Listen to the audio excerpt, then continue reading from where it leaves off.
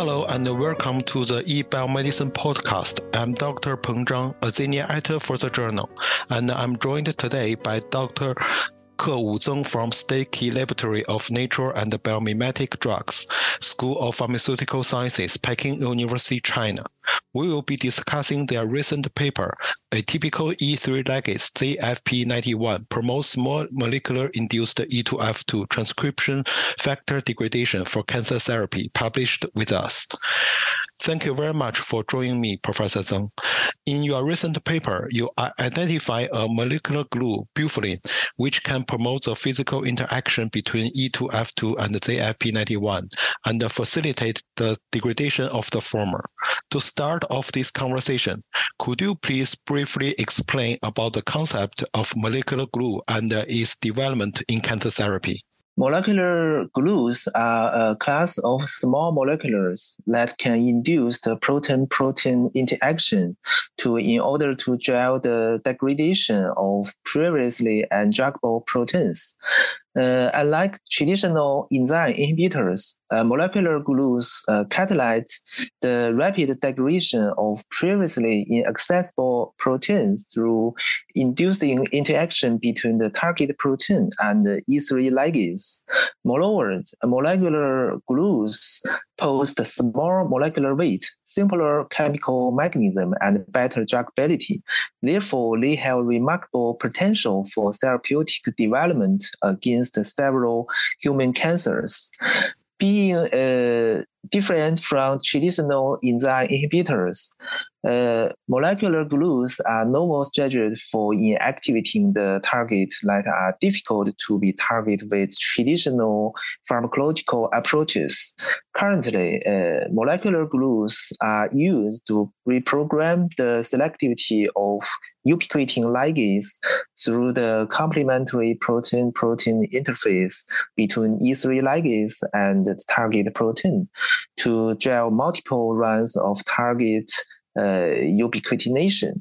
So molecular glues circumnavigate the limitation of traditional enzyme inhibitors, allowing some target to go from undruggable to druggable.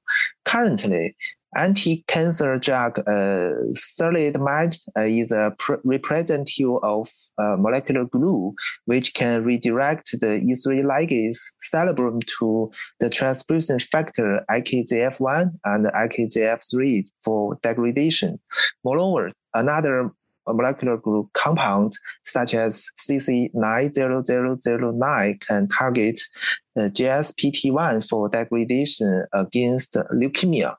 Therefore, molecular glues will play important roles in the novel drug development in the near future. My next question is, could you please explain why you choose E2F2 as a target? The E2 factor family of transcription factors perform key regulations in the transcription control of cancer gene networks for the cancer cell cycle, apoptosis, and differentiation. E2F2 is a major member of the E2F family, and its abnormal expression has been highly correlated with poor progressions in various cancers, which suggests a promising anti-cancer target. For example, the E2F2 level was generally regulated in advanced liver cancer, and the patients with a high expression of E2F2 usually have poor overall survival. Moreover, E2F2 expression is also positively associated with the transcriptions in oncogenetic pathway during the liver cancer development. Since the majority of transcription factors have flat surface, which lacking catalytic sites for selective inhibitor binding, therefore, pharmacological interventions have been limited to only a few agents. In particular, E2F2 as a transcription factors lacks a canonical ligate binding domain and has been traditionally considered as undruggable for therapeutics. Therefore, discovery of potential agents that can selectively inhibit E2F2 functions have attracted wide attentions. That's why we focus on E2F2 as an important target in this study. So my third question is, could you please introduce the star molecule in this study, the bufferin? The bufferin is a cardiotonin steroid obtained from the skin volume guidelines of toys. This nature compound can induce the apoptosis in various tumor cells line. Our previous reports that SDC4 functions as a direct target of bufferin for anti-liver cancer cell invasion. Besides, bufferin is also reported to bind to ATPase in other studies. In this work, a total of 222 protein candidates was identified from the human protein microarray, and E2F2 posed the highest significance. Our data show that bufferin promotes the interaction of E2F2 with ZLP19 in living cells. Particularly, bufferin contains a conjugate unsaturated cysteine which can react with the cysteine in proteins. So we identified the cysteine 349 as a direct covalent binding site of bufferin in ZLP19 by LC-mass analysis. Meanwhile, bufferin consists of two parts, structure A and B. To explore the potential structure-binding relationship, we used two compounds, DHA and alpha prime, as competitive binding elements in pull-down experiments. So the results show that DHA significantly limited the binding of bufferin to E2F2, and alpha prime significantly blocked the binding of bufferin to ZLP19. So these findings suggest that structure A was responsible for binding to E2F2, and structure B mainly interact with ZLP19. Collectively, we propose that the nature product bufferin may function as a molecular glue that induced E2F2 degradation by recruitment of E3 ligase ZFP91. Why is it important to find ZFP91 as an atypical E3 ligase for E2F2?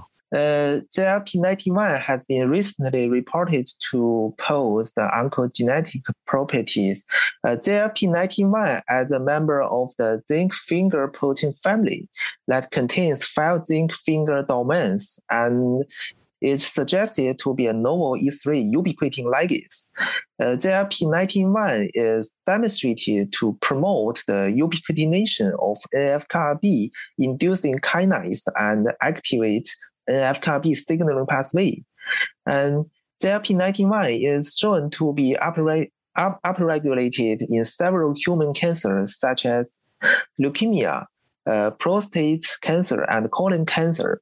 In mechanism, some studies also show that ZLP91 promotes the prostate cancer and colon cancer cell proliferations by activating the NF-κB signaling pathway. These findings suggest that ZLP91 is a potential oncogene. Besides, it is also reported that ZLP91 promotes the ubiquitination of oncoprotein HNRMPA1 and degradations to suppress some liver cancer progression. Therefore, ZLP91 may act as a novel biomarker and therapeutic target of liver cancers. Here, moreover, so far, the number of available E3 ligase being explored by molecular glues or PROTAC still remains limited, typically including cereblon, VHL, DKF, and RNF.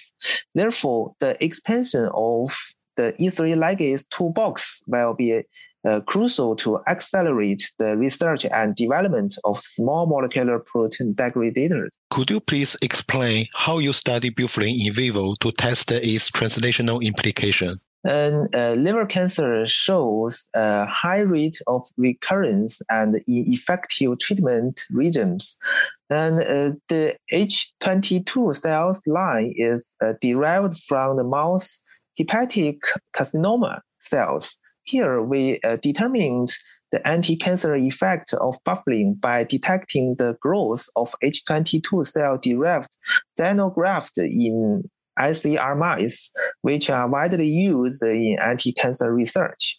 And following injection of buffering, 4 milligram per kilometers once daily for 14 days, we found that buffering significantly decreased tumor volumes and weights in ICR mice compared with control group. In addition, there was no significant change in body and organ weights, suggesting that buffering does not show serious side effects. Moreover, pathological examinations by HE stainings further show that xenograft tumor cells was loosely packed with small nucleus compared with control group. Therefore, this data exhibited a potential clinical translational prospect in drug development in the future. In fact, being different from traditional occupants-driven mode, the molecular glues only provide binding activity, which is invite-driven, reusable, and then pose a relatively long half-life. So buffering can promote the target protein degradation in a persistent manner. Mm-hmm. So my last question is, what are the future steps of your lab for this research?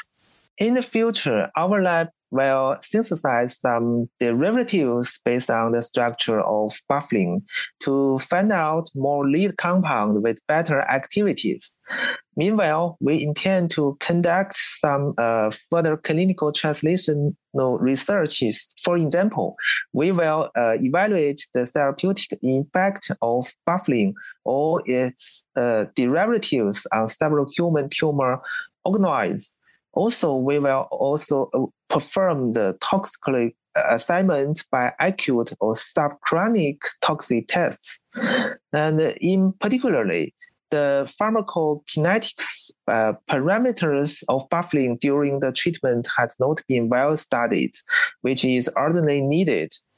Also, this compound can be used as a chemical probe to further explore some basic biological mechanisms in cancer cell differentiation and apoptosis. Of course, we will also try to expand the potential therapeutic values of buffering in other human diseases. That was Professor Ke Wuzeng from State Key Laboratory of Nature and Biomimetic Drugs, School of Pharmaceutical Sciences, Peking University, China. Thank you. You can download and read their paper for free from our journal's website. Thank you for listening.